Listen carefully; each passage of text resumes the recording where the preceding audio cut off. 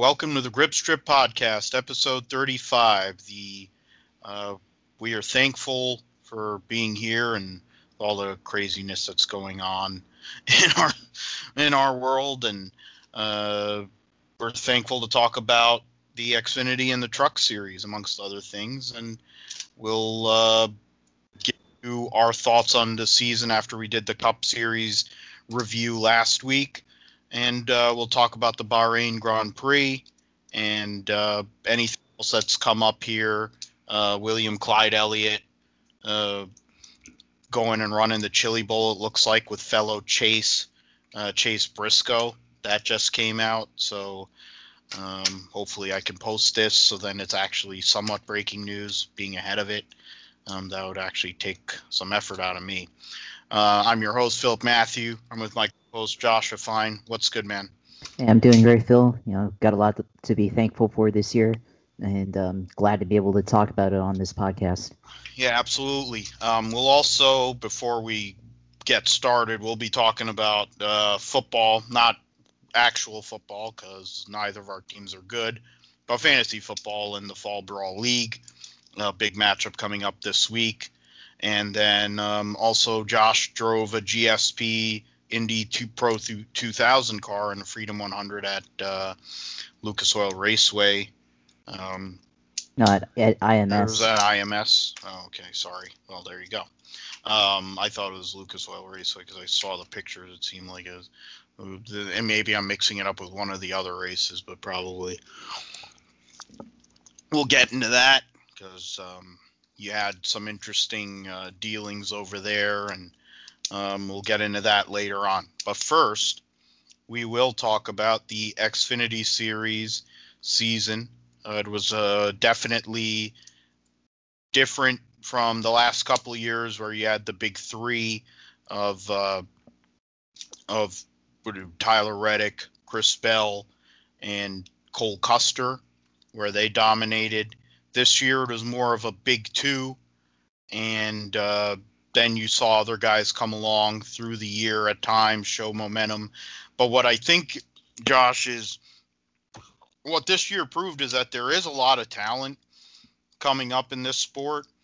It's just a case of availability of rides and sponsors and all these kind of things. And I think the best example of that is Chase Briscoe. It's not just my personal being a fan of him, which has been put out there very often by me, but the fact that Briscoe comes from, family run organization, ran a sprint car and didn't really have a whole lot going, volunteered his time. He said this all, obviously you listen to the DJD, you've probably heard the story. So he came from basically not a whole lot and didn't have the biggest name or biggest thing, but Briggs Cunningham believed in him, gave him a shot, and he won an ARCA title. And from there, Ford took him, and he's been a Ford guy for all these years, ran for Brad Keselowski, ran an Xfinity, and ran that nightmare number 60 car where all three of the guys over there, they wrecked, I think, every week, basically. And over the last couple of years has driven for Stewart-Haas Racing with Fred Biaggi. And this year he won nine races. He said he had to win 8 races to have a chance to have a job in 2021. And he won 9 and was theoretically the best driver over the majority of the season. The points, of course, say one thing, and that would mean that's a problem for him. But I think for Chase Briscoe, disappointment that he didn't win the championship, of course. But the reality is, from where he was a few years ago, sleeping on other people's couches, to going and now starting in 2021, driving one of his heroes' cars, the 14 car in the Cup Series, it shows that there is room for good guys to actually make it in this sport. There's just being able to bring your ability to drive a race car still exists, albeit it doesn't happen all that often anymore, but it does exist. And I think Chase Briscoe had a career-defining year, even though he didn't come through with the ultimate hardware. Definitely had a career-defining year. Okay, but anyways, yeah, I mean, like, I think this year for Briscoe, he was able to prove what kind of driver he was throughout the season, and he was able to win at a variety of racetracks. And there was even points where even when he didn't win, you saw kind of the driver that he was, and what he was able to do, even when the cards were stacked against him. And you start with, like, all the way back at Las Vegas, like he won that race at the second race of the season, and then COVID happened, and then when they came back from COVID, he was able to fight off Kyle Busch and win the first race back from COVID for the Xfinity Series, and it was a pretty spectacular finish, and just the way he was able to hold him off there the last two laps.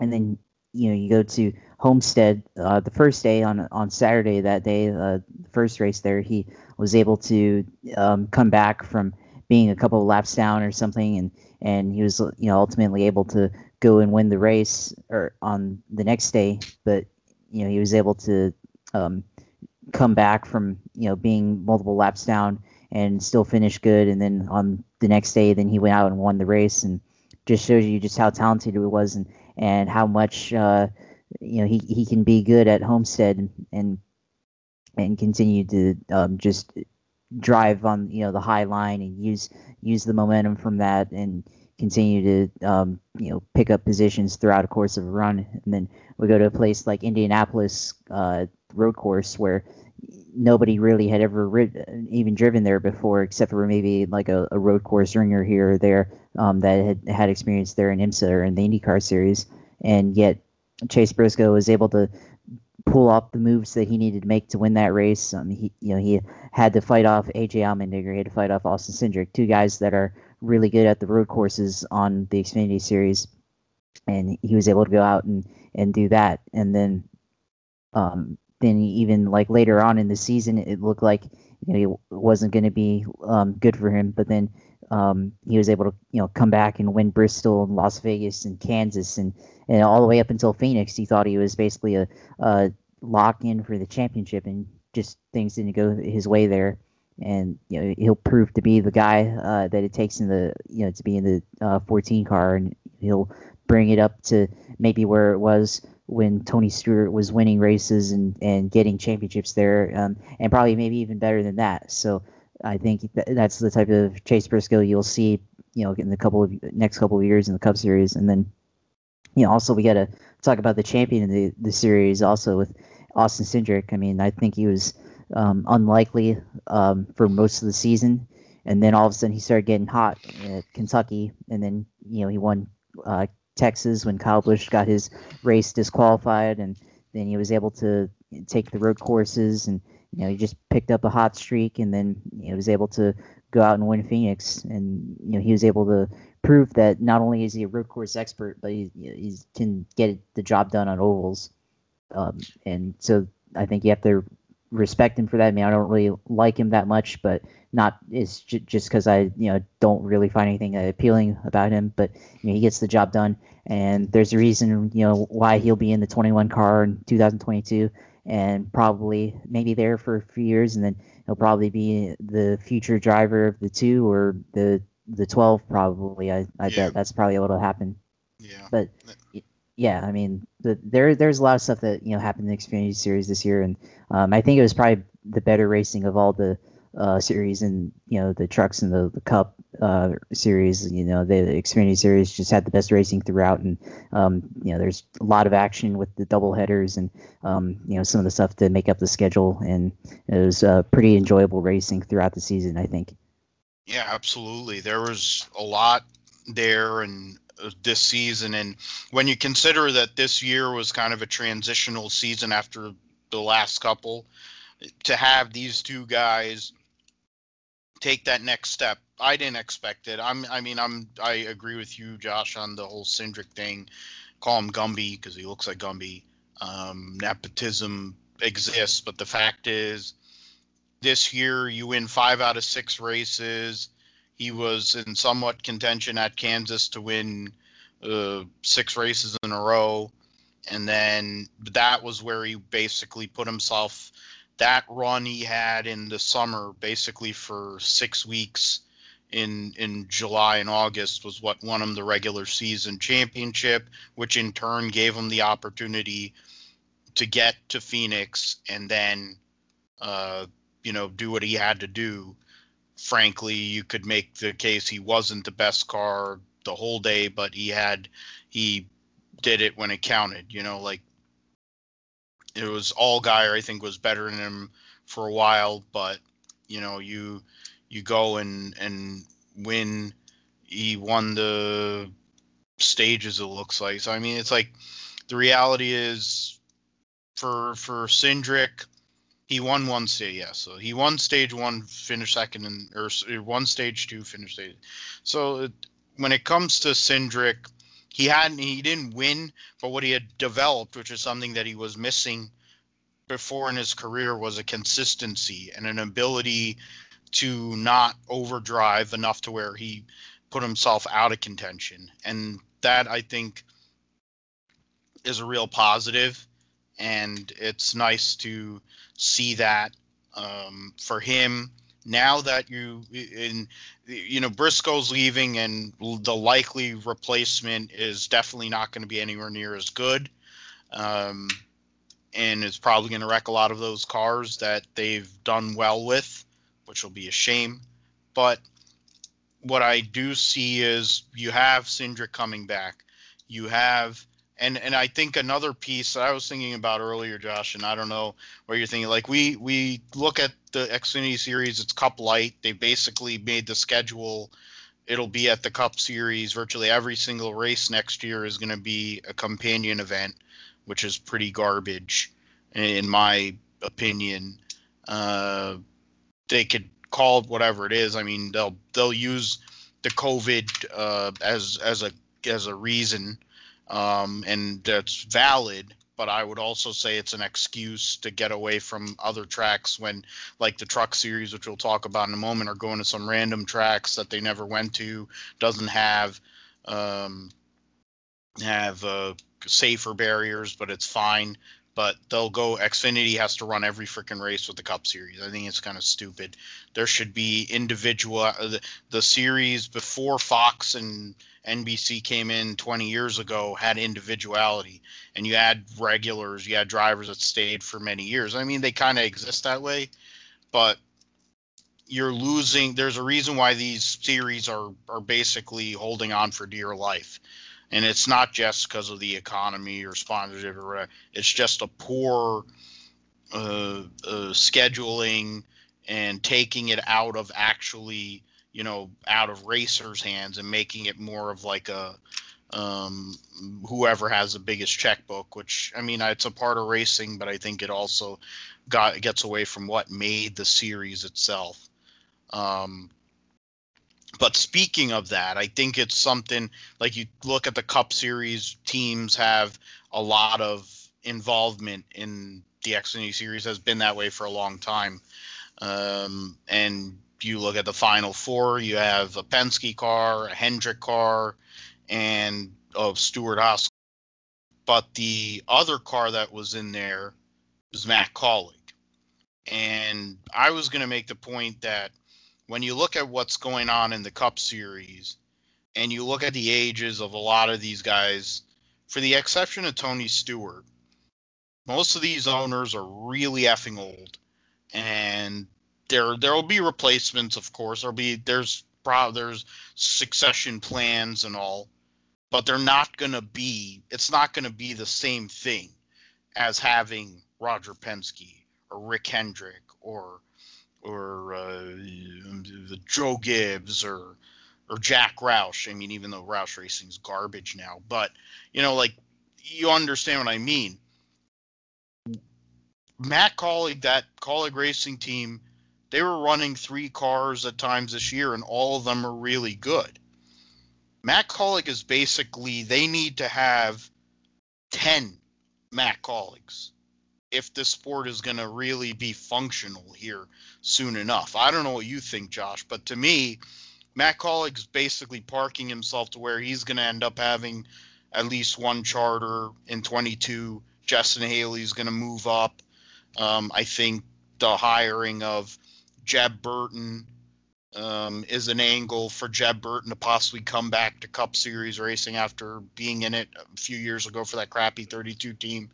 But what are your thoughts on the Kaulig racing team and what they did this year? Make the Final Four again with Haley. He's a young talent, been around a long time in this sport already, and he's very young too. Won K&N titles and stuff as JJ Haley, and then went and became Justin Haley. And he became a plate specialist. He's won a lot of races on the super speedways, but I think Justin Haley's actual talent is more than just being able to win on super speedways, even though he's made his name on them in cars for sure. Yeah, I mean, for the Kaulig racing team, they really proved that they're going to be a formidable force in the Xfinity Series and probably even in the Cup Series in a few years once they get that charter. And they were able to really coordinate. Excuse me.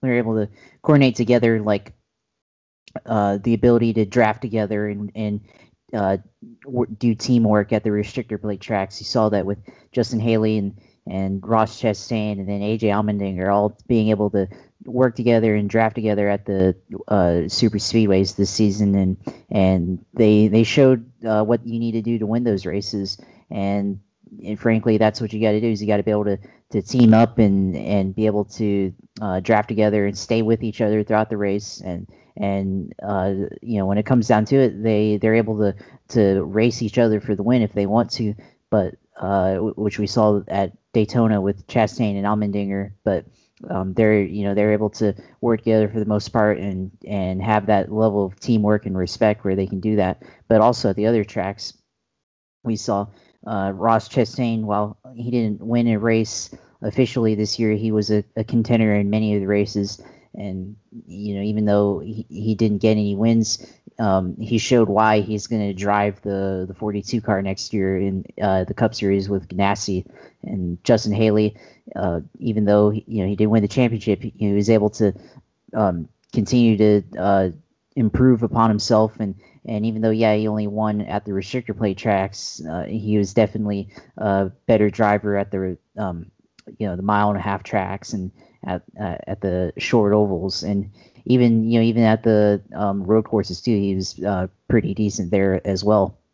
So he'll continue to grow as a driver, and I think going into next year he should probably be one of the early season favorites, maybe to win the title, but at least be somebody who can lead a lot of laps next year and win stages and probably win a handful of races, and it's crazy to see how far they've come from where they were a few years ago and where they are now, and shows if you have the right level of commitment and the right level of funding, you can really transform your team and help drivers either resurrect their careers like Chastain and even AJ Allmendinger, and people for them to develop their careers like you're seeing with Justin Haley and even some of the other guys that they're going to have next year with Jeb Burton as well.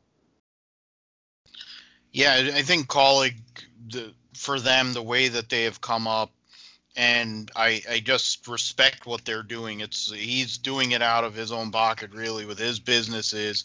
I mean, minus the fact that he's with what's that idiot who used to be Clint Boyer's spotter. He does business with him, but other than that, I mean, you have Chris Rice, who's one of the best people in the sport. You got these great people. I mean, AJ Allmendinger has the best of both worlds right now. He gets to be on TV. He works the sports cars. He's friends with the guys that he works with, and Lee Diffie, who's one of my favorite announcers because of all the different things he says and the way he says them, like Graham Rahal, then and Calvin Fish, RG Bargy. There should be a thing, like we need to do this once we get into 2021 for season 2, for a year or two of this deal. We're gonna have to do like bingo for the show to certain words and certain things. Gonna have to make people do that.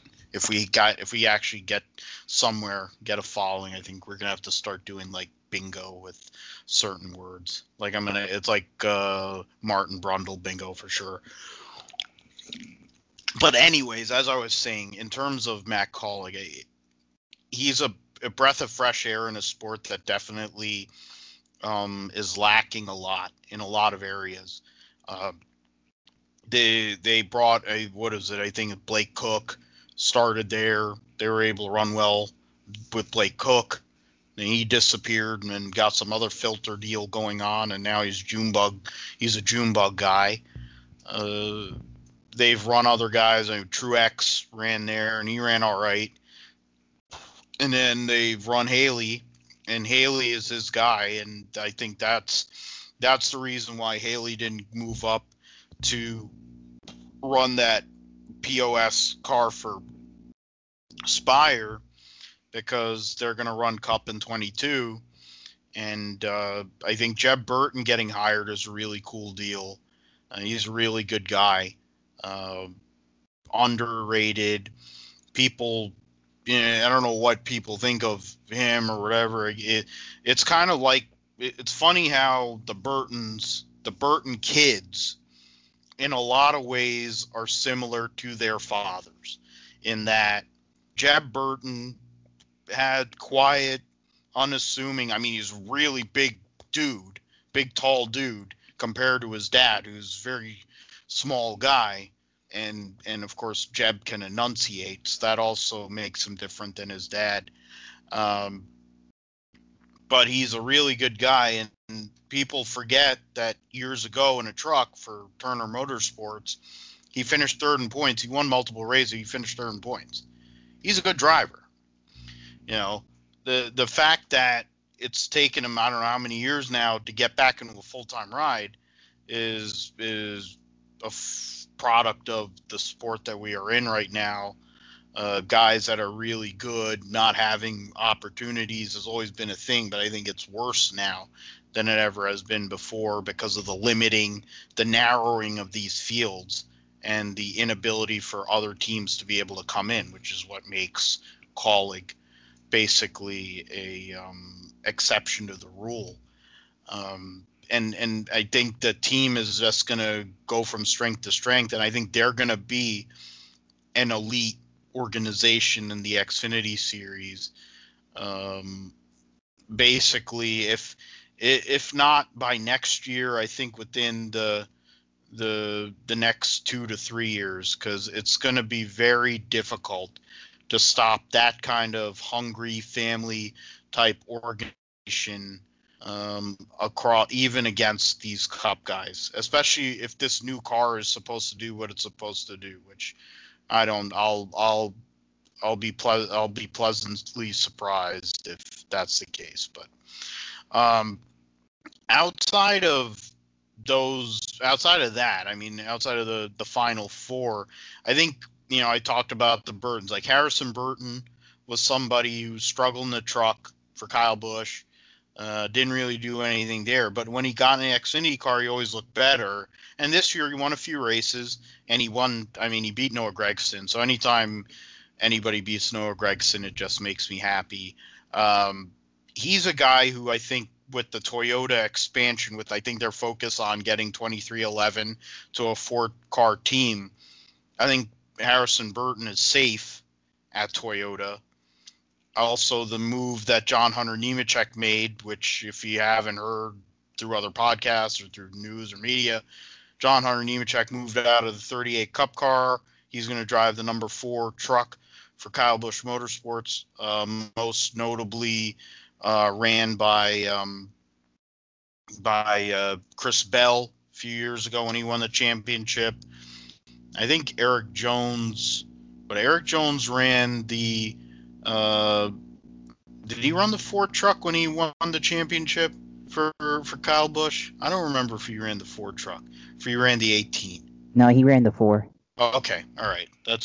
So Eric Jones and Chris Bell both ran the Ford truck when they won the championship, and now John Hunter is going there, and I'm forgetting his crew chief from his dad's team, which is a family, whatever. It's a whole connection. I think that's where they're going. They're gonna run that whole deal, see if they can win a championship there. And John Hunter, I think, is angling to get back the cup as well. When it comes to these young guys, I mean, you look at Harrison Burton, you look at the Gagson. There's some other guys, and then you contrast that to a Daniel Hemrick, who is a relatively young driver too, but has been through the ringer, been through all 3 series, got fired by RCR after 1 year, had a brutal year this year at times, but was able to make things work and put himself in a position to get himself in a full-time Joe Gibbs Racing ride. So now he's in play to possibly go and move back up to the Cup Series in a much better ride. Again, you got Buckshot Jones, who won 3 races this year and seemed like a factor at times.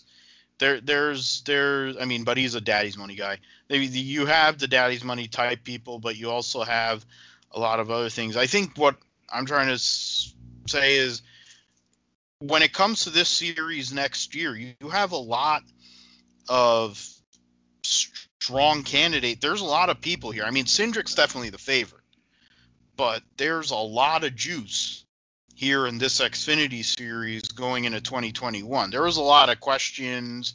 Who was really going to be the one to take the mantle?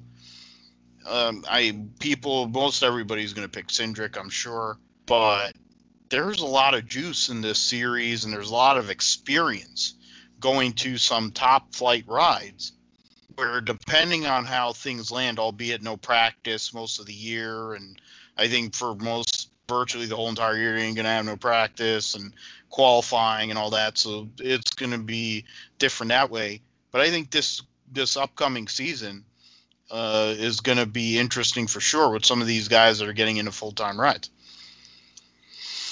Yeah, for sure. It's going to be interesting to see what happens with the Xfinity Series going into next year, and the fact that we see like guys like Justin Haley, we see Harrison Burton, even some of the guys that maybe aren't going to be as competitive, like Brandon Brown, like they'll continue to grind and get whatever finishes they can get, and you'll see maybe Brandon Brown can continue to push for more higher finishes and challenge some of the bottom of the top 10 drivers. Maybe he'll have a career in the Xfinity Series similar to like Jeremy Clements or somebody like that. Like he's been in the Xfinity Series for a long time, and he's had a pretty solid career. I mean, he hasn't, he's only won like 1 race, but he's been a solid, bottom of the top 10 guy. And you're able to see him like, use strategy to be able to get in position to take stage finishes from other guys that you'd normally be able to expect them to be in that stage in the top 10 or whatever. But like even some of the guys that were rookies this year, like Riley Herbst, like he's gonna be in a different ride next year in the Xfinity Series, and he'll be in that I think is that in the 98 car for Stuart Haas or whatever. They're gonna be with Riley Herbst, and they'll maybe have some growing pains compared to Chase Briscoe, but they'll be able to figure it out and possibly start contending for wins with him and top 5s and top 10s, and it'll be interesting to see what happens with that. But a lot of young talent that will continue to flourish and grow in the Xfinity Series. But you can't ignore the veterans either. I mean, Justin Allgaier seems to be like he's the main veteran in the series right now, but I think it's basically him, and then there are other lower level drivers like Jeremy Clements and like some of those guys that are not really quite as good, but they continue to be solid and have decent finishes, and they're able to make a career out of it. And you'll continue to see that throughout the year next year, and hopefully Justin Allgaier is able to continue to challenge some of these young guys and show them how to drive, and they'll be able to learn from it. And then also we'll talk about like even the Cup guys like Kyle Busch, like Brad Keselowski, Joey Logano, like even though they'll run limited schedule, 6 races or whatever, you'll still see them be able to show the Xfinity drivers like what they need to do to be in the Cup Series, and you'll probably see Kyle Busch's ego get stroked once again as he gets closer to that 100th Xfinity Series win. And it'll be exciting to see if he's able to do that, and possibly the fact that he'll no longer be in the series is even more exciting. So there will be a lot of exciting storylines for the young guys and also the veterans going into next year.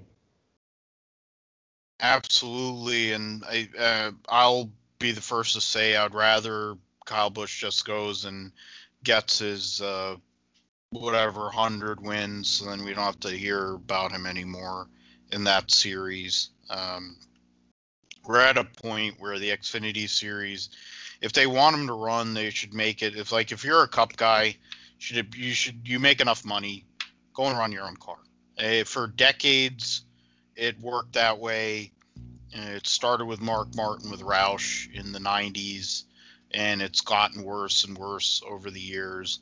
Kyle Busch tried to do it on his own, and I don't know if they built their own cars and they rented motors, or I forget how it was with KBM that one year, and he sucked, and Kurt won, and I think that was one of the reasons why Kurt was able to stabilize his career after his latest gaffe, when he cursed out Jerry Punch and all that, when what was it, First Lady Michelle Obama and soon to be First Lady Jill Biden were there at the Ford 400 in 2011.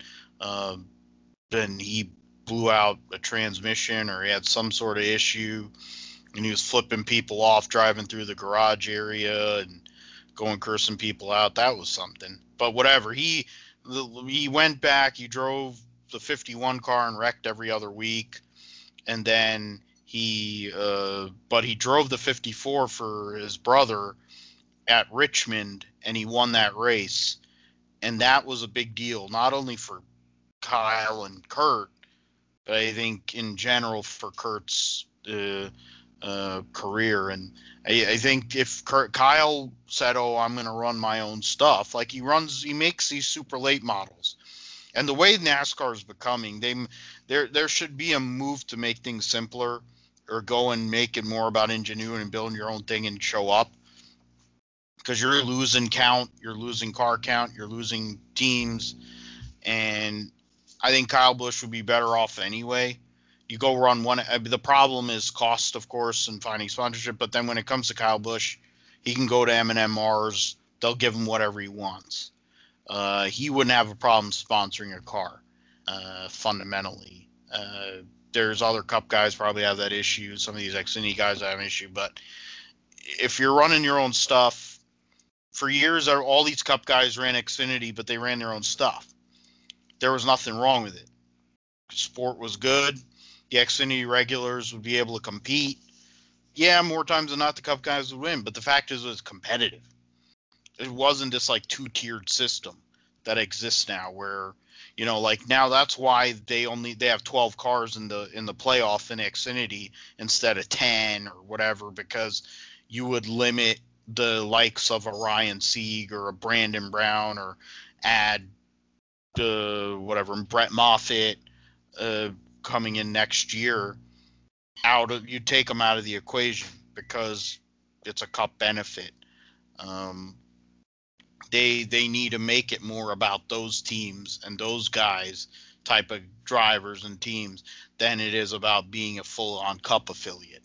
The sport would be better off that way, but they let the inmates run the asylum, and that's why We have all the kind of crap that goes on in NASCAR as it is. Switching over to but I don't know how I'm supposed to transition off of that. That's my fault. Transitioning to another series that's definitely kind of leaking oil and holding on for dear life, and based on some of the announcements that have come up, yeah, sure, you have some really viable drivers. You got John Hunter going to Kyle Busch, Truex. We're going to run full time for Nice along with Hocevar. So that's two of their drivers. You wonder if Trevor Bayne, former Daytona 500 winner, will be running full time. But they have two full time drivers. Of course, Nice took a big step back this year compared to where they were last year with GMS equipment, and that's where we start. GMS super team. We talked about the super teams in other series and Cup and Xfinity, but GMS really emphasized and showed how good they were. I mean, they have Hendrick stuff, they have other connections going on, but Sheldon Creed went out there. Robbie Gordon's protege came from Stadium Super Trucks and Baja and that whole deal. And a couple of years ago, he for MDM Motorsports, he won the ARCA Championship. He's a Lauren Ranier a guy. Of course, the Lauren Ranier is a famous name. His dad, Harry Ranier, owned cars for many years in the Cup Series. The Grey Goose, which Dale Jr. ran about 8,000 times, where Buddy Baker won the fastest 500. The 28 car, before it was Robert Yates, it was Harry Ranier. And Lauren found Davey Allison. We got Davey Allison to drive the 28 car, most famously, and with that, and Tony Stewart was another person.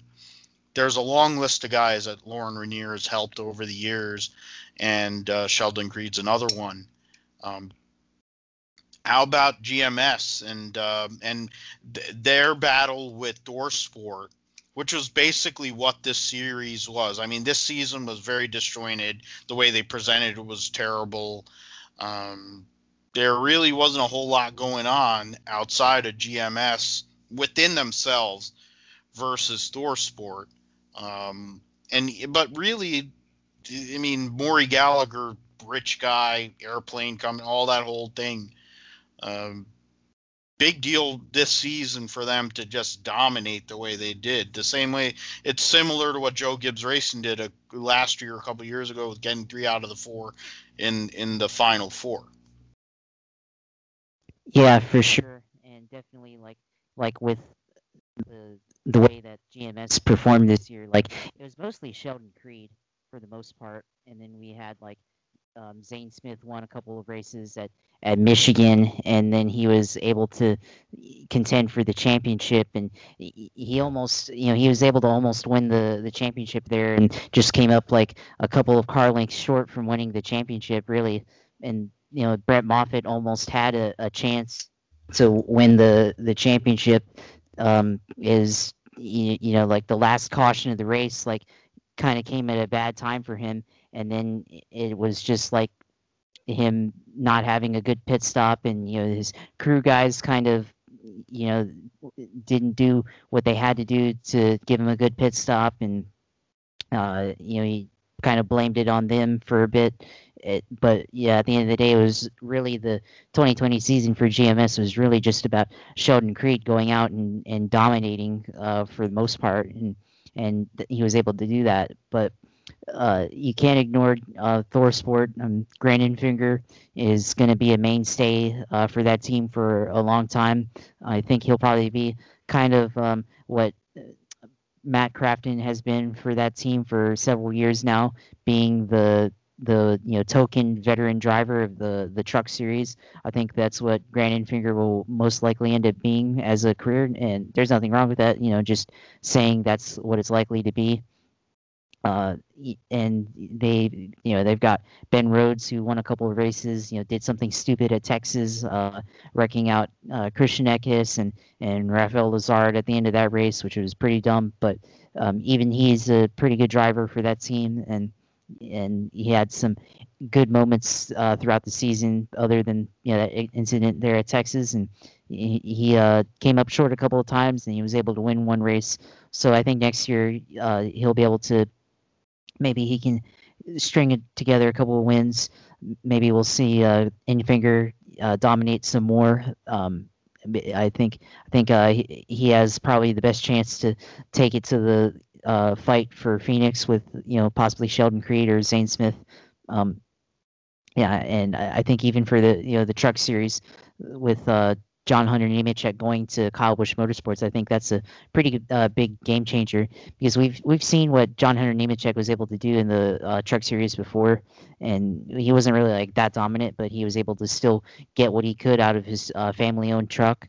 And he was able to show what he could do to win races when he was willing to do, when he took out Cole Custer back in 2016 in Mosport, and get his first win in the series there. But even on that, like, it's going to be an interesting battle for the title next year, and I think Sheldon Creed's definitely the favorite. I would still look out for somebody like Zane Smith.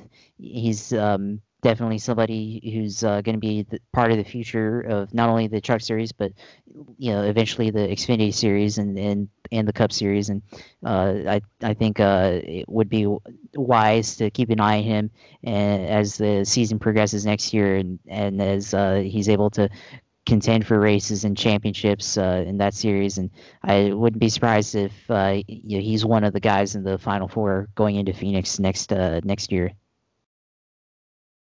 Yeah, and I think Sheldon Creed, it's just going to continue because he keeps on learning.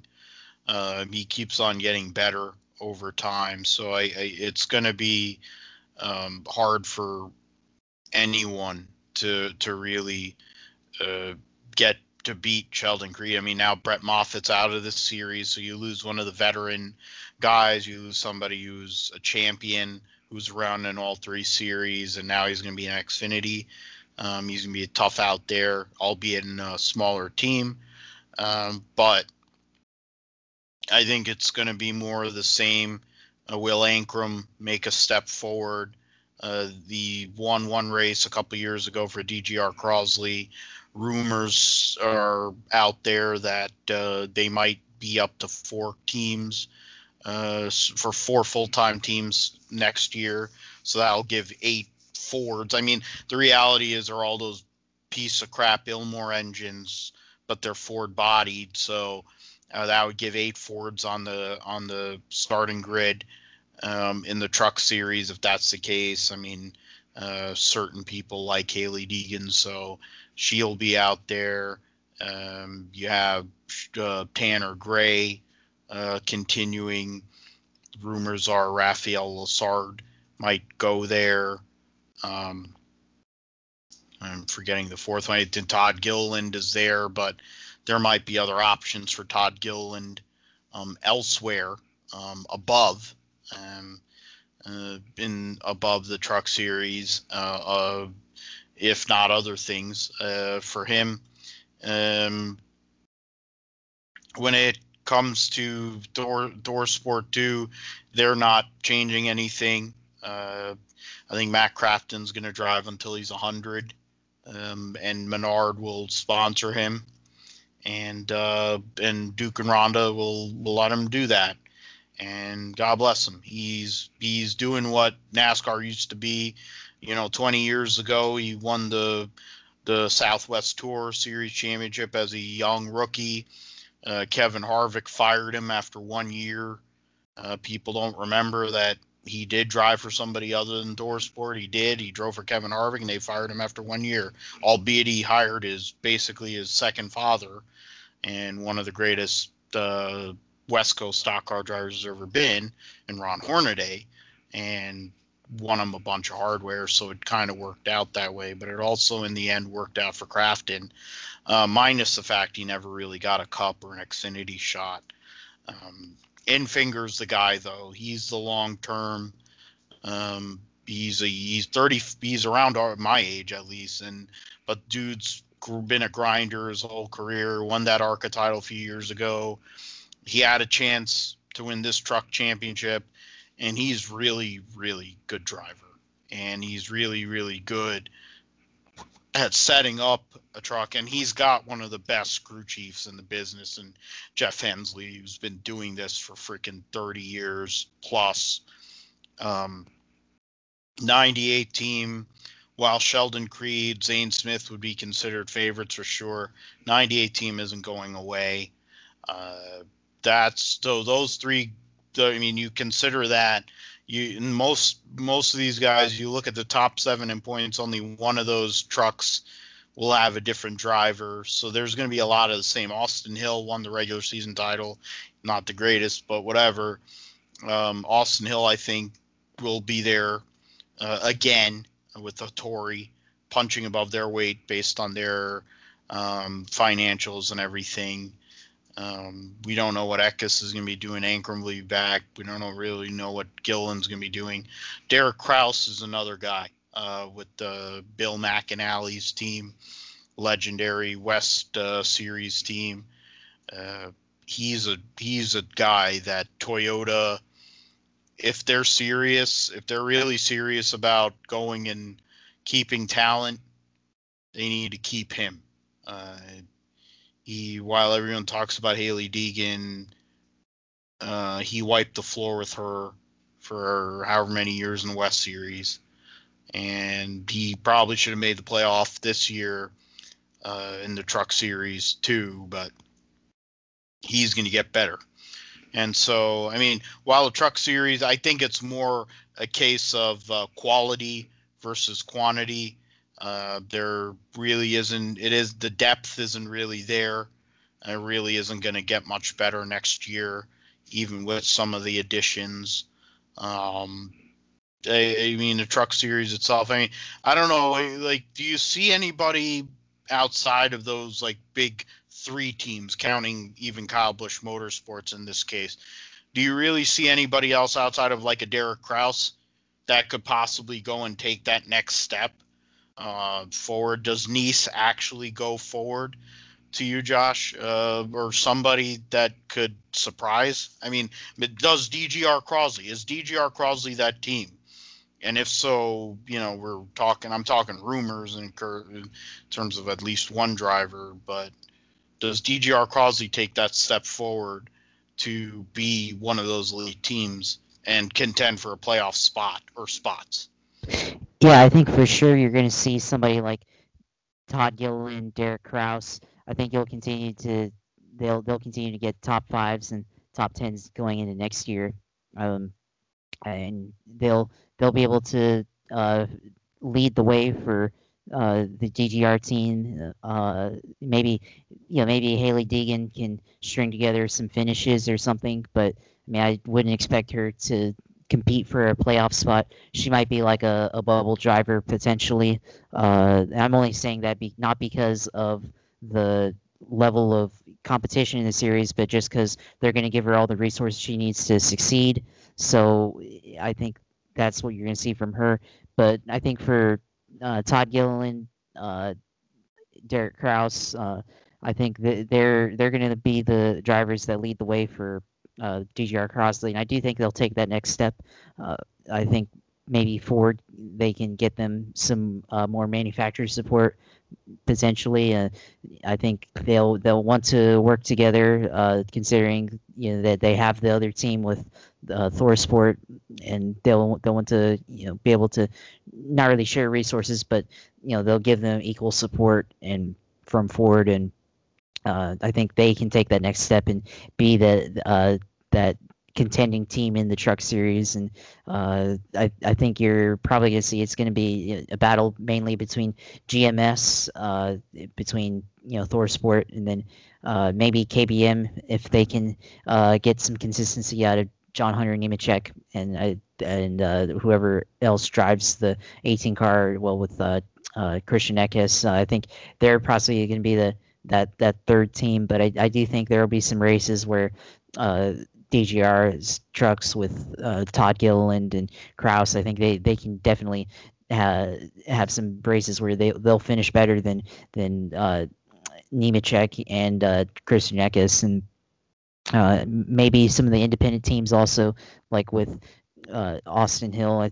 I think he'll definitely continue the kind of career that he's had so far and the season that he had at Hattori Racing this season, and definitely he'll be there contending for a top 4 spot at the end of the season.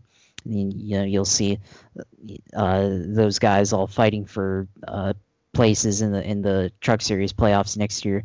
So I think there's even though it does seem a little bit dismal once you get outside of the top 8, top 10 of that series, I do think there's going to be a lot of interesting storylines to follow. So it isn't all doom and gloom, and it is a little bit more independent of a series than the Xfinity series, but at the same time, I think it's going to help the series be a little bit more unique than what we see out of the other 2 series, and definitely going to be a lot of exciting racing next year in the trucks.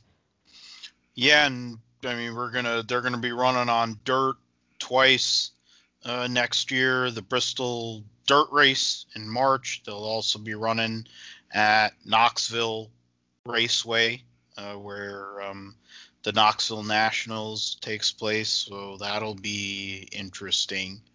It'll be funny. I don't know how NASCAR's being able to. They throw cautions with farts in the wind, except when it's the final race of the year. When they're going to have to run against the wall and they're going to all be hitting the wall. Anytime anybody hits the wall, they throw a yellow. So they're going to be throwing a caution every lap. That'll be something. Hopefully bad year makes a better tire, but that's asking a lot since they don't know how to make a good tire for dirt. And I don't know if Tony will be helping the people at Knoxville Raceway based on how they were prepping the track the last couple of years at Eldora. It didn't really add up to great racing. And I'm a Tony Stewart mark, but the fact is the trucks are dog slow. They don't have any roll off the corners, so it's going to be pretty garbage. They'll also, what I am excited about though is that they'll be running a couple of road course races. There's a likely, I mean, they may run 3 road course races, but they're definitely going to run 2 because they're going to be running at COTA. There will be a lot of argy-bargy going on there. Watkins Glen with the trucks is going to be awesome. I would like to say that I would be able to go because I've always wanted to go to Watkins Glen because it's one of my favorite racetracks in the whole wide world. But I'm more likely, if they were allowed to even go at that point, I'd rather go to the 6 hours at the Glen because there'll be less people there. We will see when it comes to the truck series and what goes on. We'll spend a lot more time talking about, classic stuff, stories, things that we did it earlier in the year when we were talking about things that kind of got us into sport. And we'll spend a lot of time talking about that more as we go along, as the season, basically everything ends. Formula One's still going to be on. And speaking of that, we will go to Formula One. I'm jumping the gun here. Why wouldn't I?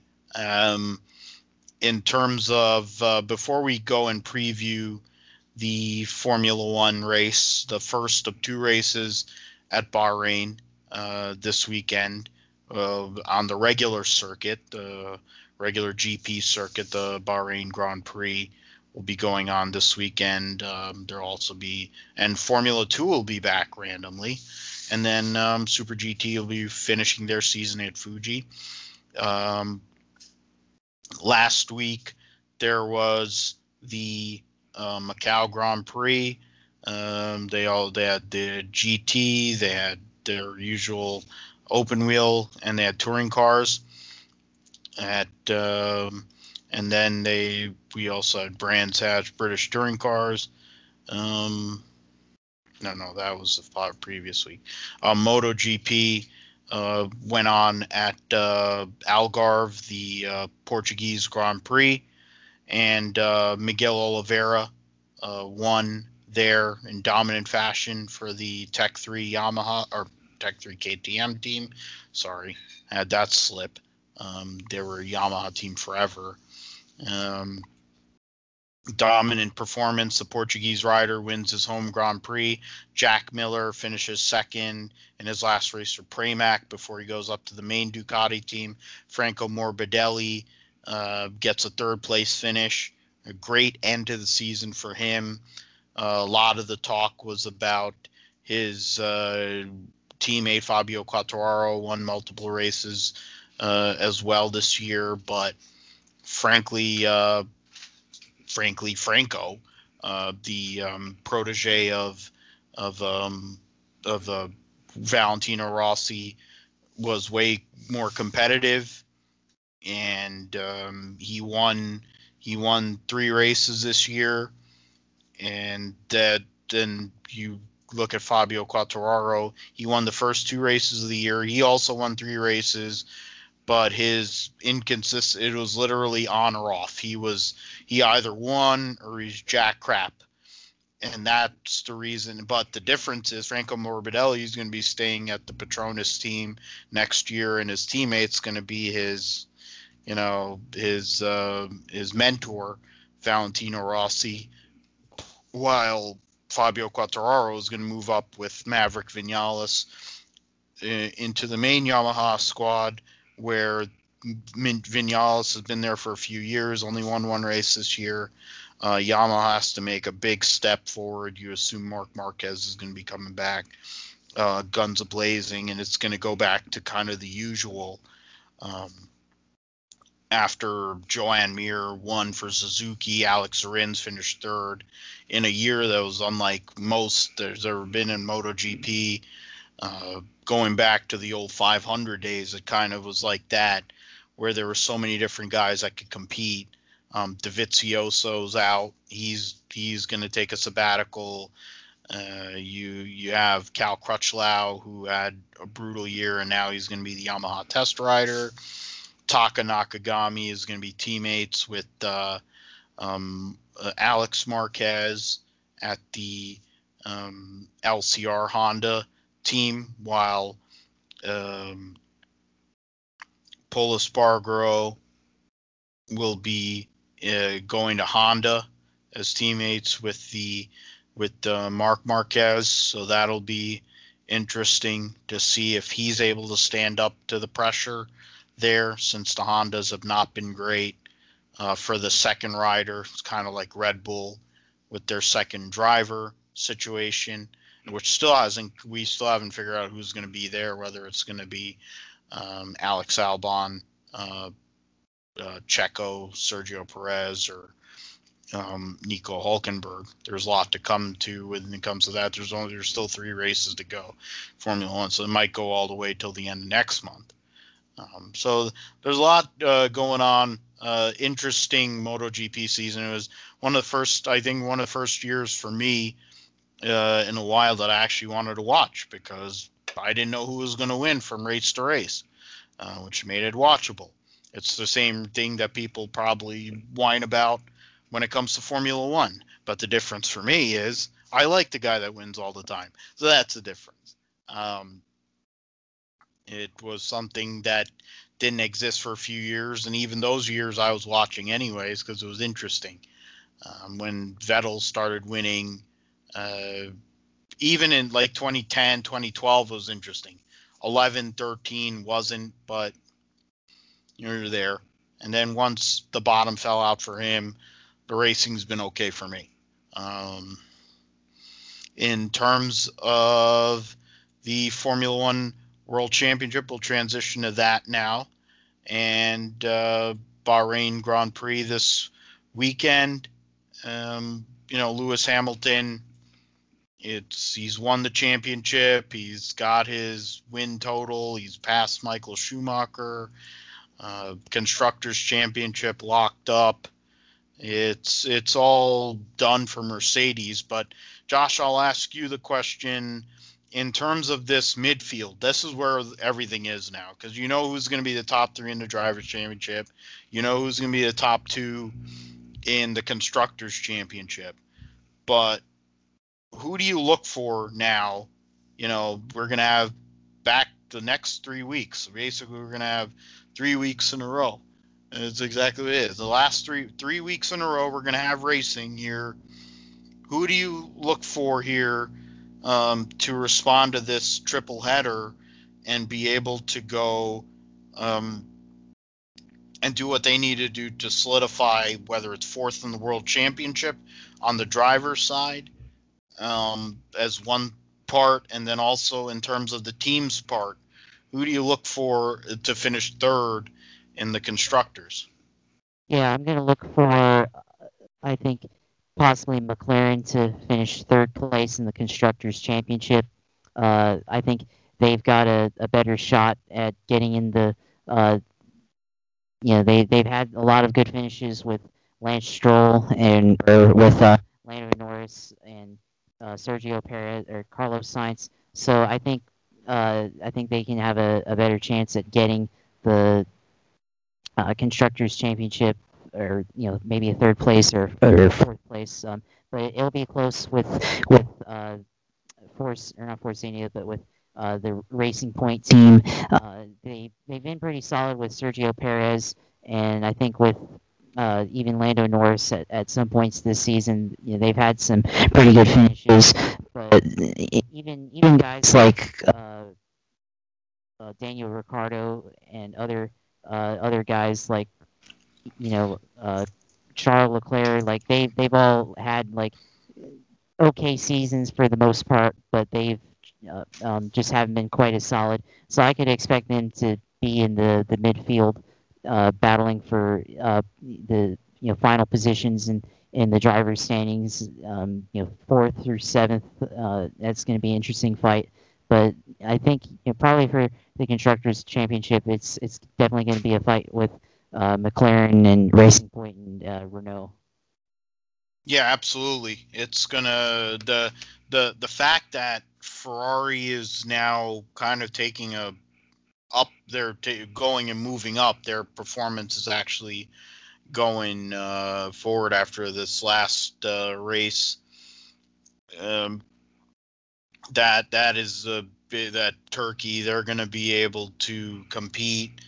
There was kind of a sign there a little bit where maybe if Toro Rosso now we're messing with everything.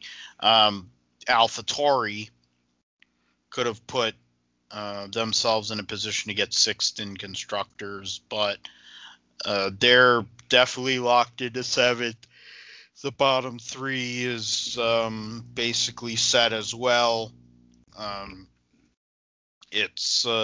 We'll see about what goes on between McLaren, Ferrari, Renault, and it's when the McLaren, Ferrari, Renault, and Racing Point. Sergio Perez right now doesn't have anything, and it's criminal. He's having the best year of his career, and he could possibly not have a job. It's a joke. Guy's a beast. He doesn't even have options in IndyCar either, which is ridiculous. Maybe he'll go to Formula E, I guess. I mean, that's where we're at.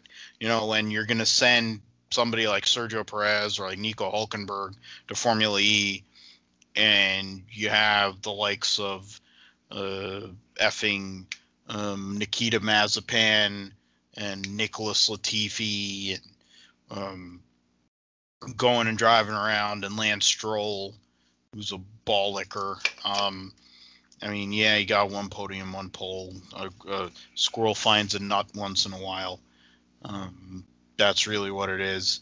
His teammate has missed two races, one because of COVID, one they didn't even get the car out there, and he's got him by freaking 41 points. That's all you need to say. You could say, oh, he got a pole. Well, great. I mean, he should have probably won that race, but somewhere along the line he got damage. I think this race this weekend it'll be more normal, but they're saying there might be rain in Bahrain, which would definitely be something. If there is rain, you would assume it'll be Lewis and Max being up there, but you can never count out any of these guys. I think Charles Leclerc, you look at Vettel, all of a sudden has a little bit of positive energy going on. The pride factor will probably kick in there. I mean, I don't know what you're thinking, Josh. When it comes to Lewis Hamilton, there's a possibility.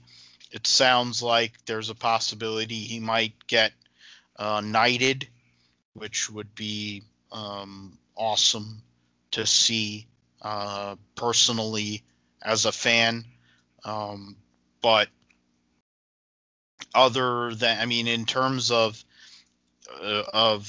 him getting, I will see what happens with that. But Lewis Hamilton's only, when you consider where he's won at, it's one of the only tracks where he hasn't won at as much. He's won only 3 times at Bahrain. Of course, they've been running there since 2004. They ran a different circuit in 2010, a longer circuit, which was god awful. But they've been running there since 2004, and Lewis has only won there 3 times. Sebastian Vettel's won there 4 times, and those are the only 2 guys right now that are out there. Of course, Alonso will be back out there next year, and he's a 3-time winner on that circuit. So I don't know who you're looking at. I'll pick Lewis. I'll be a mark. I'll pick Lewis to win, but who do you look at as a winner for this weekend's race? Yeah, I'm going to go with Valtteri Bottas, actually. I think Lewis, I think he'll definitely continue to run hard. There's no question about that. He has the drive and determination to do that, and he'll be the favored driver throughout the rest of the season, even though he's already secured the title. But I think Valtteri Bottas is going to try to make amends for himself from the last couple of races. He hasn't been quite as good, and he has the ability to continue to get good finishes. He's second in points, so I think Valtteri is going to be able to challenge Lewis a little bit more than normal, and maybe he can work in some strategy with his team, and they'll be able to stay close with Lewis and definitely challenge him, and maybe they can be able to take the lead and win the race. But I think other guys maybe you want to look out for is somebody like Charles Leclerc. Like, Ferrari's had a terrible season, but Charles Leclerc has carried the flag for them the entire year. They're still in like 5th place in points, and they finished in 3rd in this race last year. So I wouldn't be surprised if he's a contender for the podium for this race. And then even other guys that have continued to finish in the top 5 and podium at points this season, like Daniel Ricciardo, Max Verstappen, Lando Norris. I think those guys will be able to challenge for positions throughout the midfield portion of the field, and the 5th, 6th, 4th place, 7th place range of drivers. So I think that part of the race will be very interesting to watch. I think Lewis and possibly Valtteri Bottas, they're going to be the guys that are challenging for the win this race. Maybe a surprise winner happens and it's not one of those, but I mean it's likely the winner is going to be a Mercedes driver most likely. Yeah, it'd be something to see if it'll be really out there. If Charles Leclerc could go and avenge the loss he had a couple years ago where he was supposed to win his first Grand Prix a couple years back for Ferrari and he had an engine problem. If they could do that, I think rain would probably come into play for that to happen. So we will see. It'll be the first of 3 consecutive races to end the Formula One season. We'll be talking about Formula One here in every week here on the GSP. Hoping to have George Houston of the Grid Talk podcast and Sportlight on the podcast again. He was on a while back. Great guy, one of my friends. I'm over there on the Grid Talk podcast at times and also work for Sportlight, so it'll be good collaboration. He's passionate about the sport and has a lot of takes and a lot of thoughts on not only the Formula One, but also the junior formulas, Formula 2, Formula 3. So we'll probably get into more of that here in the next few weeks, along with some of the other series. I figure next week we'll talk Indy cars, and I'll try to see if I can get somebody. Maybe we can get Tanner in on the show, and we can kind of get a recap of the Open Wheels 500 and how that all went. I'll see about that. See if he's available for that, and we'll talk Indy cars along with Formula One. So we'll kind of have an open wheel themed kind of show here next week. Before we get into our closing thoughts, talk about football and other things, and talk about family and Thanksgiving, I think with this time this week and what we've gone through all year, and I think it's a positive thing to talk about what we're thankful for in terms of motorsports here in 2020. We've lost. There's a lot of loss that's gone on, a lot of people's lives and unnecessarily, and a lot of bad things that have gone on, not just whether it's COVID or other things. But I think for NASCAR, NASCAR is probably the wrong. I think IndyCar is the best example of this, where Roger Penske thankfully owns the IndyCar series now. Because if it was IMS, I don't know if they would have been able to pull off a calendar, let alone have the kind of plans that they had to go and get the series off, to have a competitive, usual championship that they've had for all these years. A few less races, but competitive championship. You didn't really hear anything about COVID going on with the IndyCar series. They were able to run it. They were able to run St. Pete at the end of the year. They were able to go back to Mid-Ohio and actually run Mid-Ohio, even though Ohio is a clusterfuck state, along with, no offense, Josh, but Florida also has been one, and but now every state is. So it's not as bad as others, but it's becoming a problem. It's been a problem, but I would say that, and they ran the Indianapolis 500, albeit it was in August, but they ran the Indianapolis 500, and it was a pretty darn good Indianapolis 500. So to me, thankful that IndyCar was able to pull this off. Formula One, they effed up in Australia. Lewis was out there saying, I don't know why we're here. They had a bunch of issues. Had to stop. They put a calendar together, and what I'm thankful for when it comes to Formula One is that we saw Portimao. We saw other circuits. We saw the Nürburgring come back.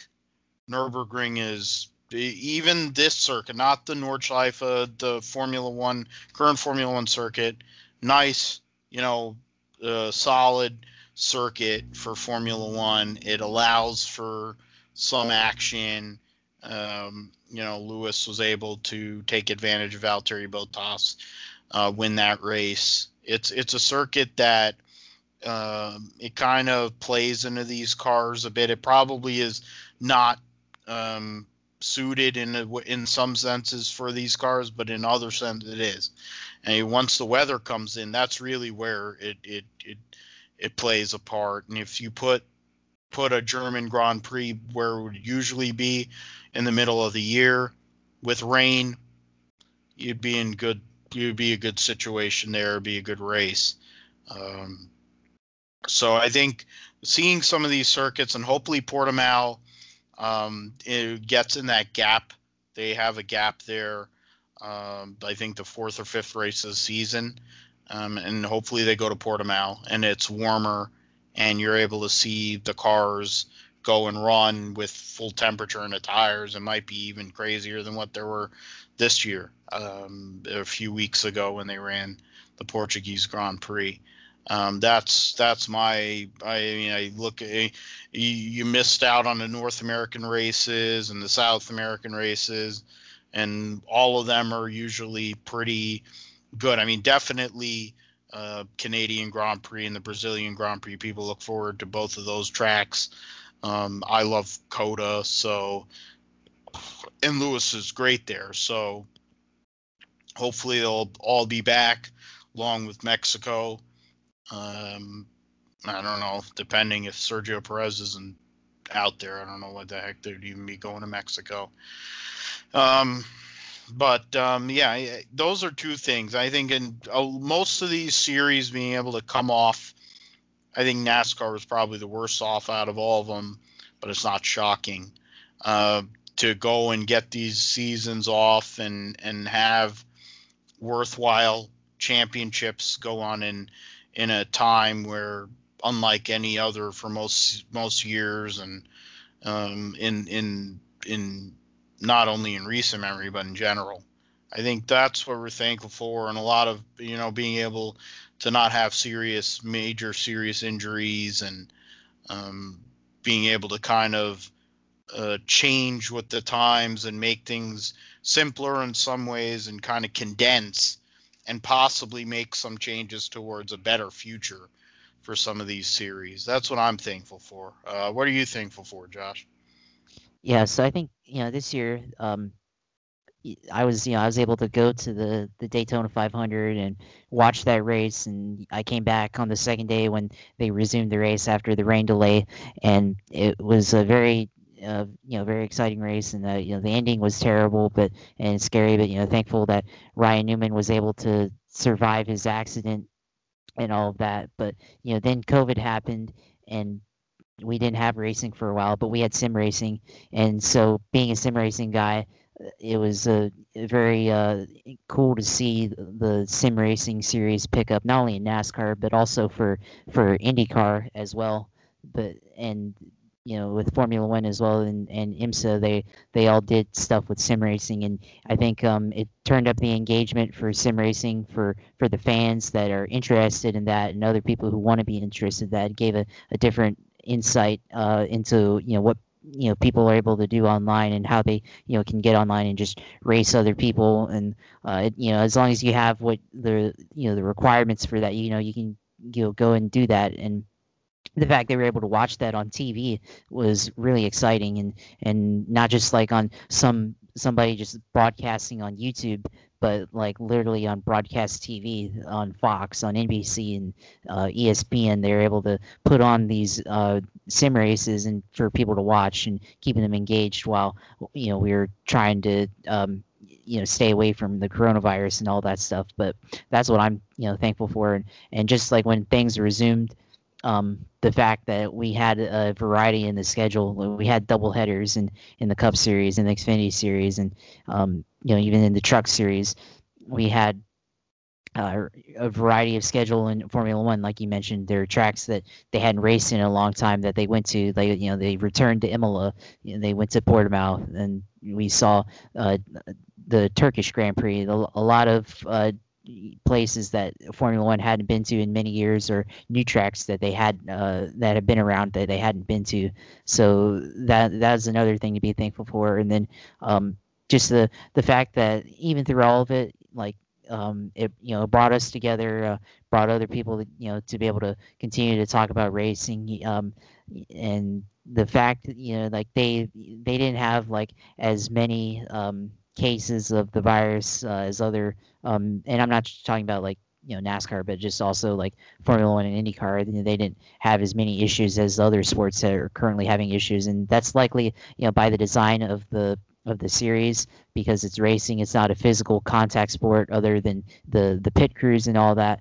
But the fact that most of the drivers were able to get through the season without any major issues from the illness and from injuries in general, I think that's another thing to be thankful for. But I mean, I'm thankful for the fact that we're able to talk about this, and we've been able to do this for several months now, and we'll continue to get better, and we'll be able to work out through some of the issues that we had, but with the technical stuff, and we'll continue to learn and continue to grow and figure out how to grow this and also use these skills in other facets of our life, like me being a communicator is something that I've struggled with in parts of my life with expressing my ideas and things like that with my career and everything like that, and this gives me a chance to kind of practice that and be able to be better spoken and stuff. I'm very very technical sound, but a lot of engineers and stuff, they're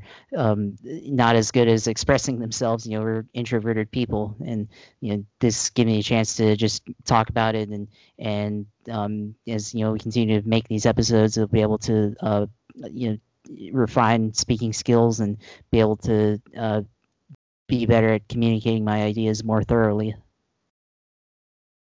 Yeah, and I mean that's one thing. I mean, as that point you brought up in terms of us being able to do this. I mean, I'm thankful to you, Josh, for being able and being willing to jump on this new project. It's something that I think about it 7 years ago when I first started doing a podcast. It was a NASCAR related podcast that had aspects of wrestling and other things, and it was hilarious. It was a clusterfuck. It was everything balled into whatever, and it would be posted weekly, and it had a following, and I know people listened to it, and I had friends that listened to it, and there's pages that I was on, and that's where we met on Facebook through some of the NASCAR pages, and that friendship has gone on, and I'm glad that we're friends as much as anything, and we're able to do this, and we're going to grow this, and hopefully, I mean, obviously you got a great career, and I'm hoping that this is a nice side hustle for you. For me, I finally think I have a good thing for now, and hopefully I can grow with it. And on top of that, I want to be able to do this, and I want to be able to do some of the other things that I love. And if it meant that it took this pandemic, and for people that are dealing with this in terms of the frontline workers, I mean, we're thankful to you for being able to deal with it and for all the crap that's gone on, and having to continuously go through it. We're thankful to you. I mean, I say this, from as the son of a nurse, and I'm thankful that she's safe and she's here and she's able to be okay. But I'm still worried about her, even though now that she's stopped. It's a serious thing. It's no joke. People who think it's a joke, you can go fuck yourselves. But frankly, it was a swift kick in the ass, things that had to happen. I've been waiting for years to do it, and I think probably the timing of everything worked out in a way where it started on the solo deal. I was doing fill in the blank, and we're doing it was a sim racing deal, the iRacing invitational thing, and I had you on, Josh, and from that point I was like, it was that, and then I'll give credit, of course, to Frank Linker, who is a part of the Indie Sports Car podcast. He's a friend of mine. somebody that I've known for a few years. It's one of the top line indie and Road to Indie podcasts that exists. And he said, "Oh, I listened to it. You need a co-host. You listen to my solo show because I would go off on tangents and all that. And we're still working on it. The fact of the matter is, we're both finding our voice. And Josh, you're working on your stuff and trying to be better, and I have to be better too. And that's what we're gonna do. And we're gonna be honest and we're gonna be out front. And if shit sounds like shit, well, you know what? At least we'll admit it. We're not gonna sugarcoat it. We're not gonna go and act like it doesn't exist. We're getting better. We're gonna try to get better. While other people want to specialize on one particular series, other people are trying to expand. There's a reason why they're all trying to do different things. Because there's shows like us. There's a show like us that can bring it all and give you all the things, and we can give you history, can give you the information, and that's what this show is going to be about. And I'm thankful to you, Josh, for being my co-host, being my friend, and that we have this, and we're going to keep this thing going for a long time, because that's what it should be. We should be having fun, should talk, no matter what's going on in this sport, in any of these motorsport series, just have fun, talk about it, bench race, talk about what's going on, BS about some of these drivers, call them names, because the fact of the matter is they make so much effing money, it doesn't matter. They can go block us on Twitter, who cares? The guys have no personality. I mean, whatever, you have to call them on it. There's too many people that are butt kissers in this world and ball lickers in this world. There has to be somebody that'll at least provide an honest, unfiltered, a real perspective on motorsport, on sports, and it won't be like completely insane either. There's sanity involved in it, so then that takes the lunatic fringe aspect out of the deal, which makes it valid. So I guess it's a long way of saying thank you, of course. But I mean, that's the thing. I think as much as all this with all the motorsports, being able to talk about it, we got this deal. We're going to be going through, we'll do this all year, every year, for as long as we can, unless some craziness happens. And actually, I want to give credit to Frank, and also Frank and Missy. They just had their baby. They had a son. They just got him back home, and congratulations to them. The fact that Frank is a father is something. Missy, I know she'll be an amazing mother, but she'll be definitely crushing a lot of water bottles like Liz Power. Frank's definitely going to be whinging like Will Power. It'll be something. That son's probably going to be really intense, and probably would be either like some sort of combination of, well, I'm not going to go there. The fact of the matter is, I'm glad for them, and thankful to Frank for his honest and frank perspective on my solo deal, because if it wasn't for that, the GSP wouldn't exist. So there is that. While we're closing out this show, to start the closeout on this show, we got to talk about fantasy football, because real football is not good for either of us. Josh's Jacksonville Jaguars are playing for Justin Fields or Trevor Lawrence, because maybe Trevor Lawrence says, I don't want to play for the Jets. And God bless him, I'd agree with him. I wouldn't want to play for the Jets either. They're fucking awful. They should have beat they could have beat the LA Chargers. I mean, the fact is, I have Justin Herbert in my other league, and I've been riding him. It doesn't sound right. That's I just walked into that one. They've been utilizing the Justin Herbert in fantasy football to put me back into contention, and in turn, in the Fall Brawl League, Josh has been able to utilize Justin Herbert to second currently in the Fall Brawl League. And this week we will have our second meeting. Josh's team will be going against K Adams Froyo, which is my team.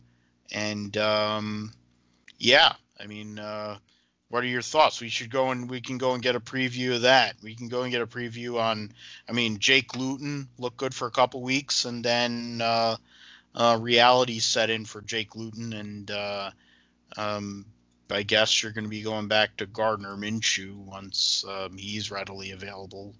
But Doug Marone's going to get fired, and I don't know about that. well, that would make no sense. Why would you keep him? But either way, we could talk about football first before we go into your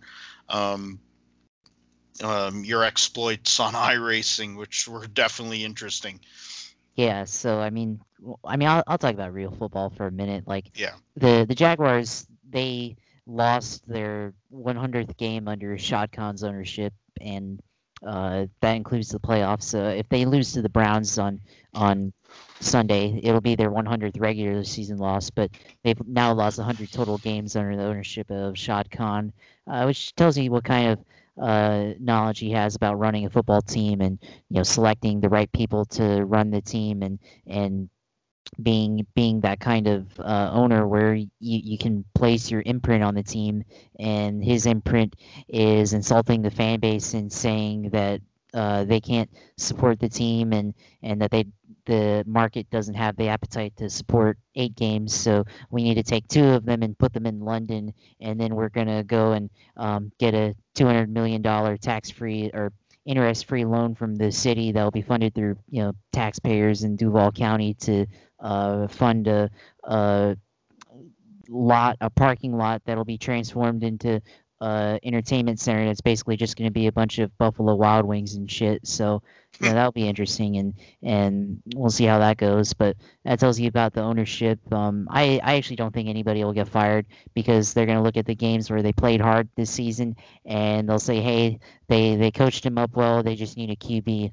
Or not coach them up well, but they coached them and they were able to play hard, but they just didn't have the experience, and they're just maybe a quarterback away and a year of experience away from competing for wins and playoff titles and all that. So I actually don't think they'll fire anybody, and if anything, they'll all get fired at the end of next year when their contracts are up.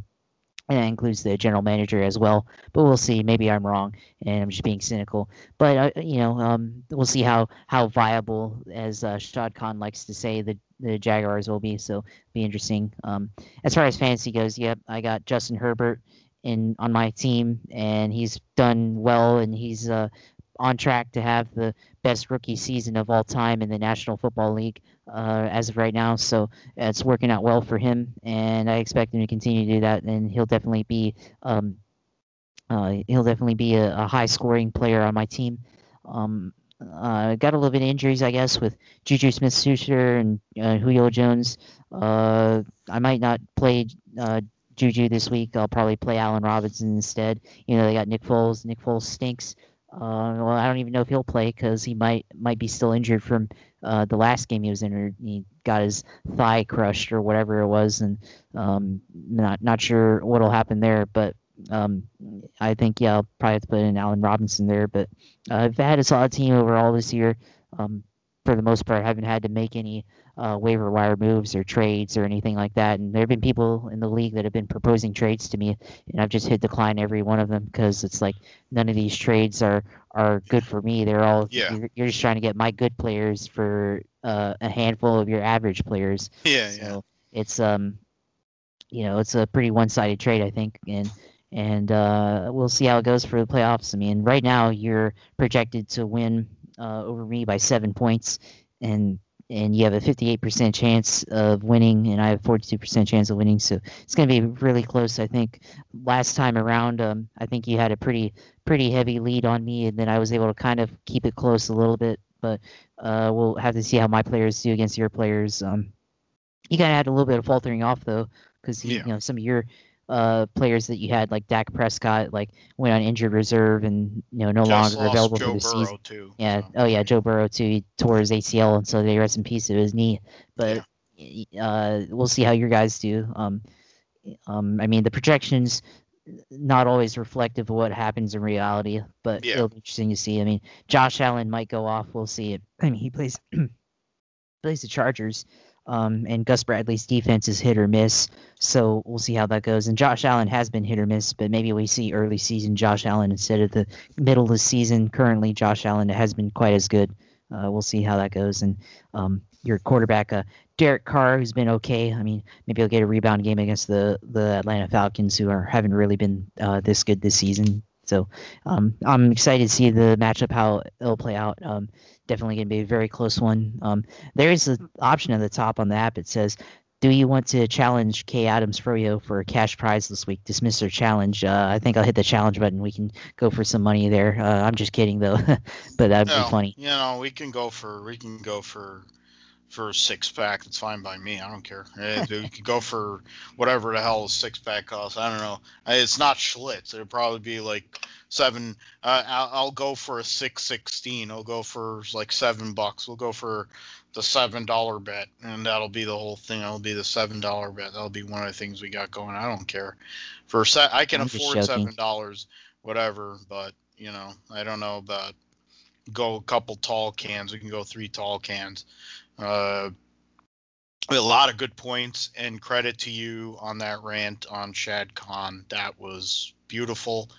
That's what I need. That's what we need. We need that version of Josh more. We definitely appreciate your analytics and your ability to go and provide the information for sure. But I think the ranting Josh, I like the ranting Josh, so we might have to talk more about football then, and I'll just say Jacksonville Jaguars and let you go for we'll start it with like a minute, like 5 minutes or 10, like 7 minutes, and then we'll kind of limit the time, see if you can keep yourself within a time limit. That's something we'll talk about as we go along here in this off season, which for Jacksonville has already started.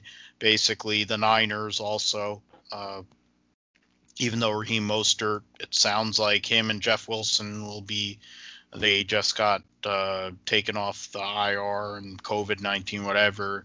One of them may be back this week, but there's really no windows where the Niners are going to be able to make the playoffs in the NFC this year.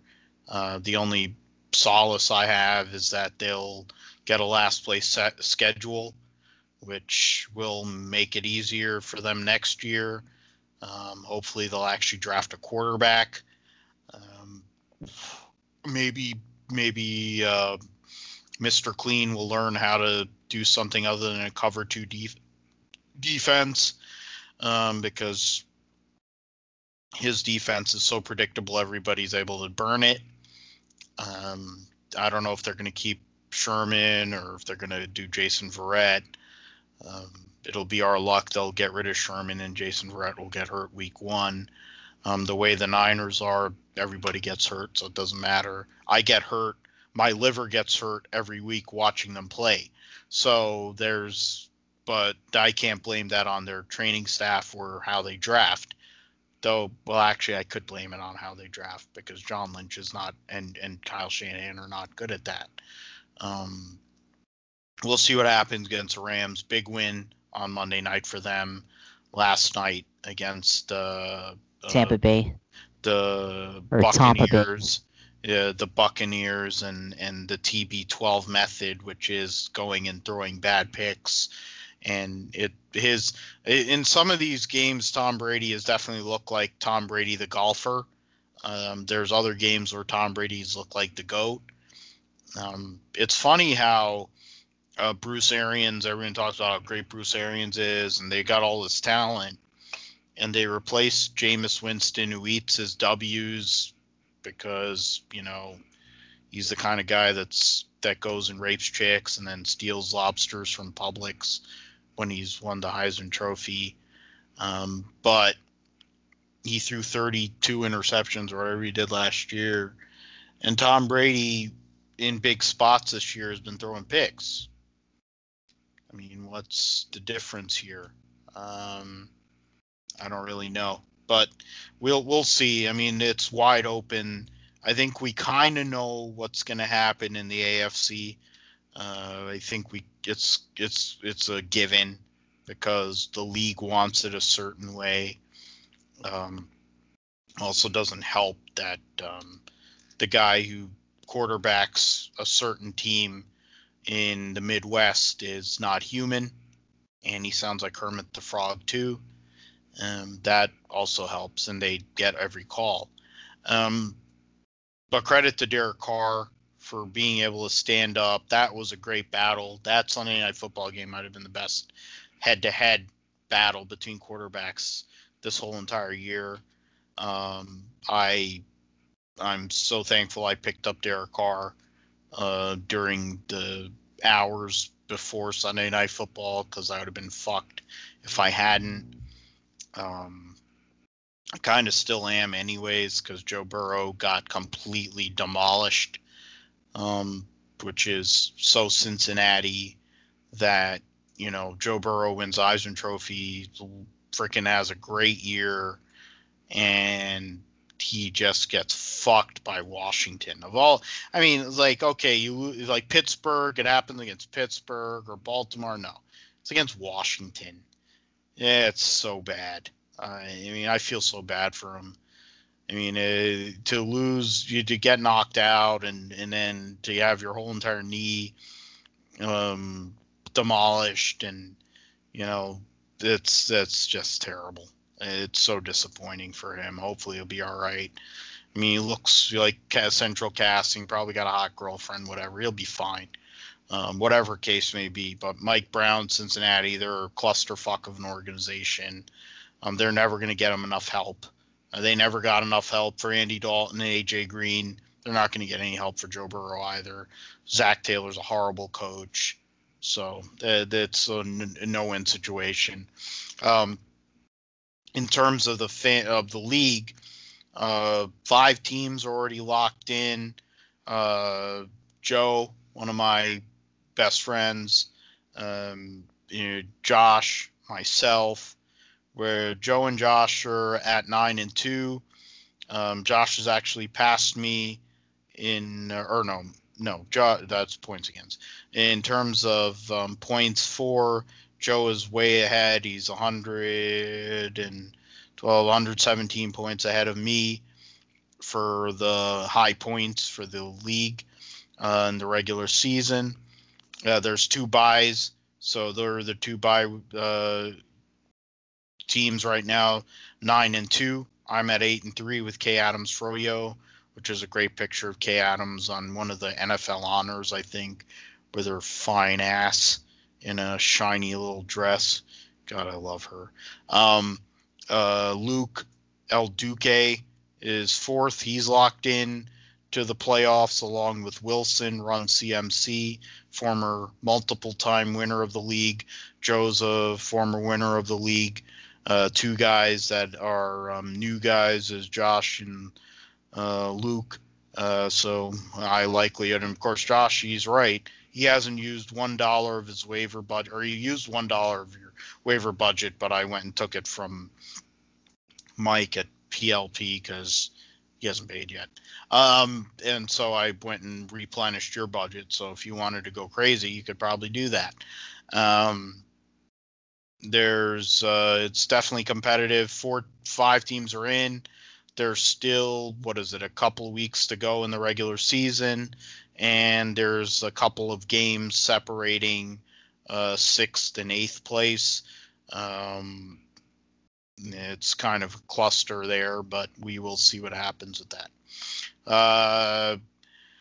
You were able, Josh, to go and run the Freedom 100. There was definitely interesting things that went on. There were some big names, other riders, people that we know both in social media and somewhat personally.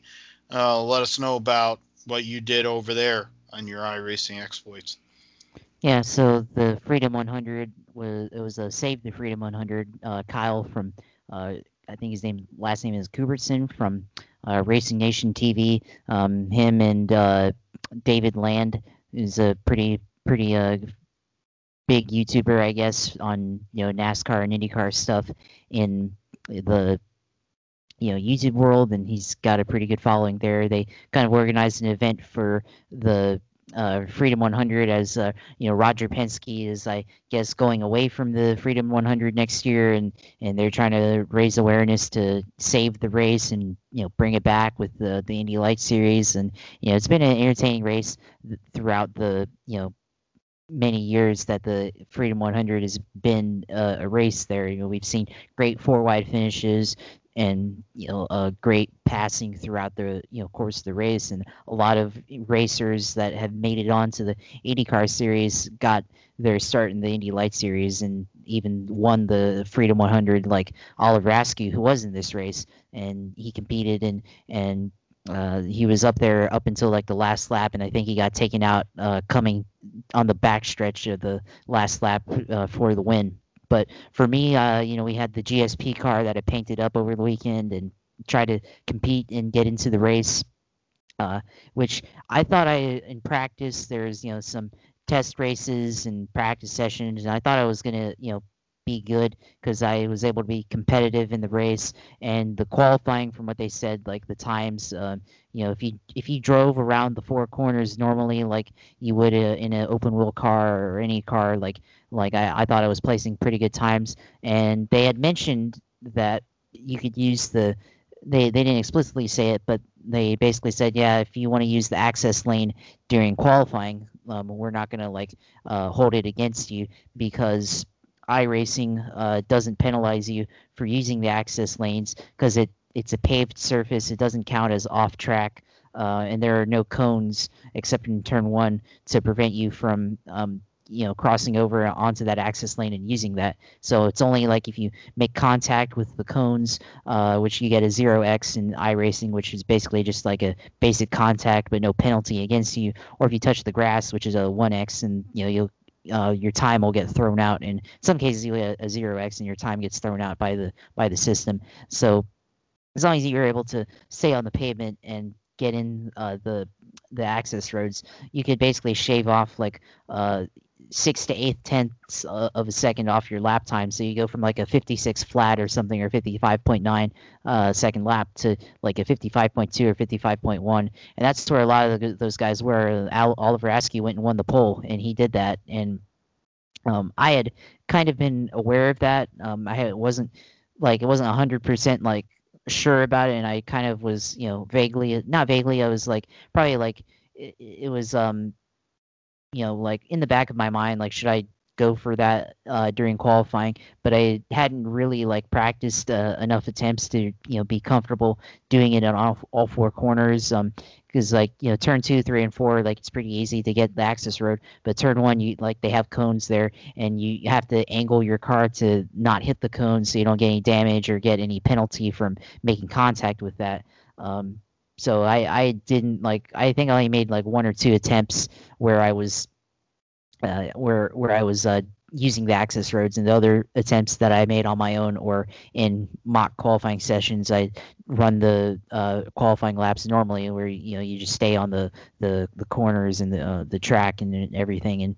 And for me, that's what I did when it came to the real qualifying session, and then I end up timing like I don't know, like 40 something, and the cutoff was at 28th place for the race, and the tops, or the last 7, would be determined through a last chance qualifier. So I got slotted into 15th place for the last chance qualifier, and then I started out the race. First lap there was a crash. I got a little bit. I didn't get any actual contact, but I guess I ran over something, and iRacing gave me damage. So I had to go into the pits and use up my first of 3 fast repairs, and then there was another accident after that. So we really only had about like a couple of laps. It was a 15-lap race, and we only had maybe like 6 or 7 laps of actual green flag racing because of cautions and everything. And then uh, I was like kind of in the back half of the top 10,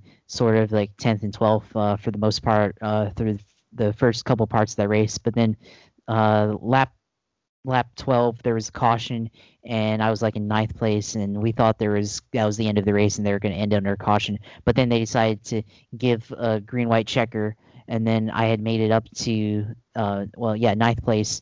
And then on the second attempt of the green white checker, I had a pretty good restart, and I got into like 7th or 8th place, and I was able, like on the backstretch coming to the final lap, I thought I was going to have a pretty good shot to make it up to the lead or be able to stay up in the top 5. But then some other guys in front of me, I guess they got too close together. They didn't actually make contact. According to them, it was the net code, which is where iRacing thinks where your car is on the track and rendering your car against the other car, and they made contact because of that, and then or the game made them make contact because of that, and then they crashed. And I was like, I was going for it on the backstretch. I'm not lifting, and I was too close to them to really like evade the accident, avoid the accident, and couldn't really take any evasive moves. So I didn't really have anywhere to go. Made contact with one of those cars, and then got taken to the backstretch grass, and then had a couple of flips, and it was pretty much the end of my deal. I had to call the tow truck, fell a lap down, and then I ended up finishing in 15th where I started, but 1 lap down. First car 1 lap down. So I did make the race. I had to finish in 7th, but it was a good experience, I guess. Definitely gonna have to, when it comes to gray areas in racing, that's how it works. How you gain an advantage over the field is you look at the gray areas, and they said in the race they're going to enforce the apron, but in qualifying, because they can't actually view who's qualifying, they only, as the host of the race, they can only see the track. They only see the track in a pre-rendered state, I guess, where there's no cars on the track as the host. But each car or each entry in the qualifying session basically has their own session without anybody else. Whereas in contrast to the Open Wheels 500 a couple of weeks ago, Tanner was able to schedule that as a practice session where he could watch the practice session, and that's how he was able to enforce qualifying and do all the sanctioning for that and all the calculations for everybody's times. So the guys, Kyle and those guys, they kind of just let iRacing kind of take care of it, and that's not their fault. I'm not faulting them for that. That's how they wanted to do it. It's just there's the difference between what they did and what somebody like Tanner did. So there's 2 ways to go about it. But I mean, I have nothing against it. I should have been a little bit more aware and more intently focused on using the access lanes for qualifying and being able to practice that and all that. So and then even then, like, you just got to be better at avoiding wrecks when it comes down to it for for those races with the Indy Pro 2000, especially with the draft being so important with those cars, and pack racing basically being the type of racing that it was in the qualifier and in the actual Freedom 100 itself. I think I forgot who it was that won, but I think it was basically like one of the guys that they sponsor, I guess, or that was running a car with sponsorship from Racing Nation TV. So it was a pretty wild race, a lot of wrecks, and basically it would just come down to the driver in front like having to really like time the run so that he can stay in front of the guy behind him, and the guy behind him trying to figure out a way to get a draft and pass and all that, and it was pretty crazy, but had fun. We'll continue to improve our ability to make it into these special events and to actually qualify. The last couple of events like that, the Open Wheels 500 and this, I've definitely learned a lot to take away going into any future events, and then we'll just use that experience to just get better at sim racing and all that stuff. So nothing to be ashamed about. Just I guess right now the misfortune is on our side, so we got to start getting a little bit more fortunate. Yeah, it's something that, I mean, I wish I was out there. I know I told you that. I was like, I wish we were out there. We could go and kind of work together in some of these races, but I need to get better technology, better, more powerful computer and all that to even be in a position to get there. Hopefully soon, maybe in 2021, we can talk about that as well on the GSP. I'm at Philip G. Matthew on Twitter. At GripStripPod is the Twitter handle for the show. Have to use that more. Be probably doing that more as the off season comes along. PhilipGMatthew.com, which is my blog site. You could find old posts, and also the show.